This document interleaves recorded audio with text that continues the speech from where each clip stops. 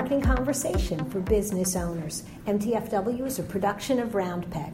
This is your host, Lorraine Ball, and today I'm talking to Paige Jones, our social media expert, about IHOP, pancakes, and I don't care? Yep.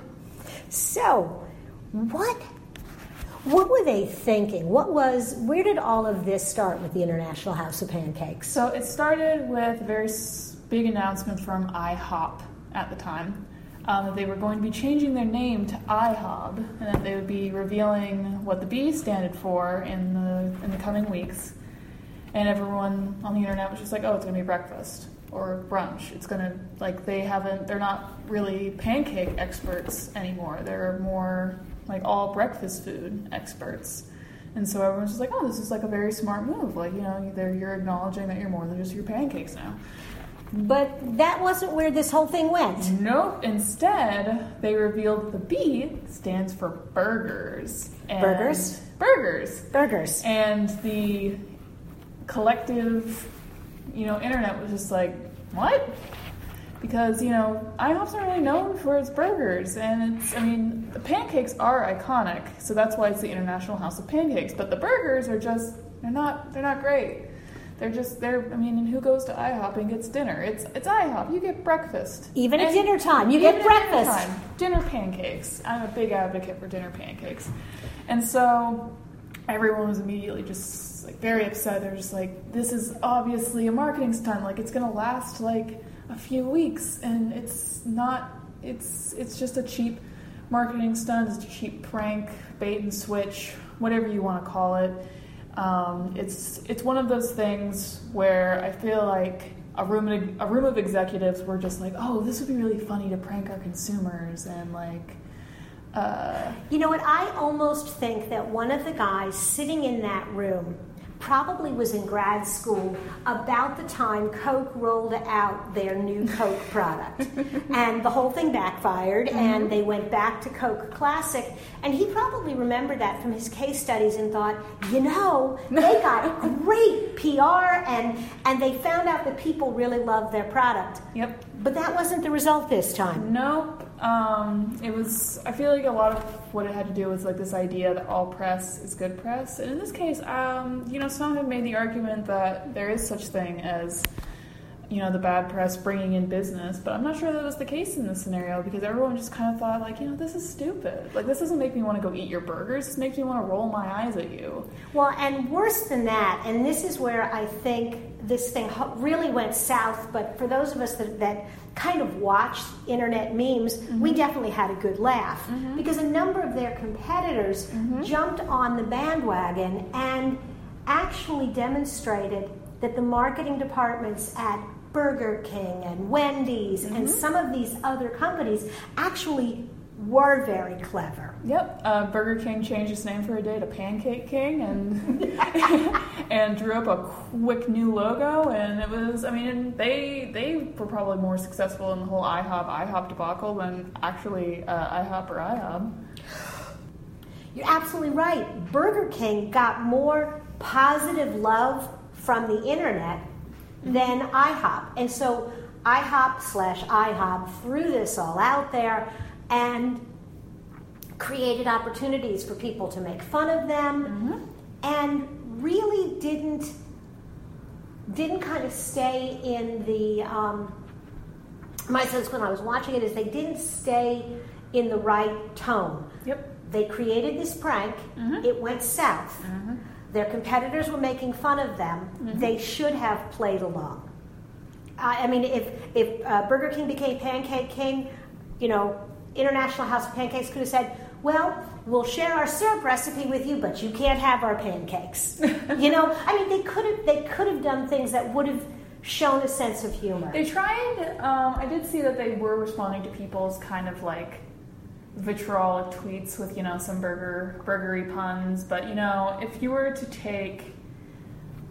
to measure how many negative responses they received on social media versus how many positive responses they received, or even how many positive responses their competitors got versus the number of negative ones that they got, I'm sure it wasn't even a contest. And thinking about it, I feel bad for whoever their social media manager was, because I'm sure it wasn't their decision to do this. Mm-hmm. It was some upper level guy, and the poor IHOP marketing social media managers are the ones that had to deal with people being jerks to them for like the last month. And then a month later, they changed it back, and they were like, "Just kidding. We're never giving up on our pancakes." And they admitted that they were just using it to promote their burger menu, which I would love to see if it actually worked out and to promote their burgers, how many more burgers they sold. I'm sure it probably didn't. And, when you were talking about whether this was something that was developed at the marketing level or at the higher up level, the indication that this was a much bigger decision was the television. I can run a media campaign for a few $100s and make some noise. Mm-hmm. But if I'm going to shoot a television commercial and buy television space... Well, the name change. Changing the name of a business that's been around for decades is huge. Of course it had to have been higher up. Mm-hmm. You can do something small like, we're going to start tweeting like just weird things, kind of like Denny's does. You can do something small like that, but changing the entire name, like that's a whole different... Well, so for example, the Burger King guy who changed their icon to Pancake King for one day, that was clearly something that someone on the front lines in social media had the idea. They probably floated it up really fast to get approval. Mm-hmm. You could have done something like that with IHOP and IHOB, but once you start seeing that there are television commercials involved, that's how you know this was a bigger mistake. Mm-hmm. So, what lessons, as you're thinking about this whole mess, should the average business take away from this? I think you should think long and hard when you want to prank your consumers, especially if you're more of a smaller business. Like, IHOP will survive. Where else do you get pancakes from? It's like Denny's, it's Waffle House, and that's it. Do you even have Waffle House up here? Outside of the major cities, I think there are yellow and white Waffle Houses all over America. Sorry, I didn't know if that was just like a southern thing. They'll survive. But a smaller business, like if one of our clients was just like, we're going to change our name to like to Tom's Butcher Shop, like that wouldn't go over very well. So keep the kind of jokes and the pranks small, but also don't try and use pranks as a substitute for good quality content. Pranks are they're lazy. Like you can create good quality content without having to pull one over on your customers. I think there is a difference between a prank and humor. Yes, definitely. And I think that humor takes a little bit more work. Yes. You need to really think about it a little bit more. But good humor demonstrates that you clearly are in sync with your audience, where a prank is deliberately designed to kind of make your audience feel a little foolish. And I'm trying to figure out, other than on April Fools, all bets are off on April 1st, okay? You can do this on April 1st. But other than that, the idea of deliberately trying to make your customers feel uncomfortable as a marketer just goes against me. Yep. Awesome. If you have enjoyed today's conversation about IHOP and IHOB, if you're curious about some of Paige's other opinions, of which she has many. Oh, yeah.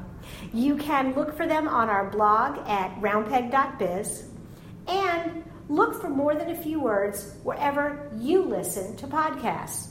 This has been another episode of More Than a Few Words. Thanks for listening.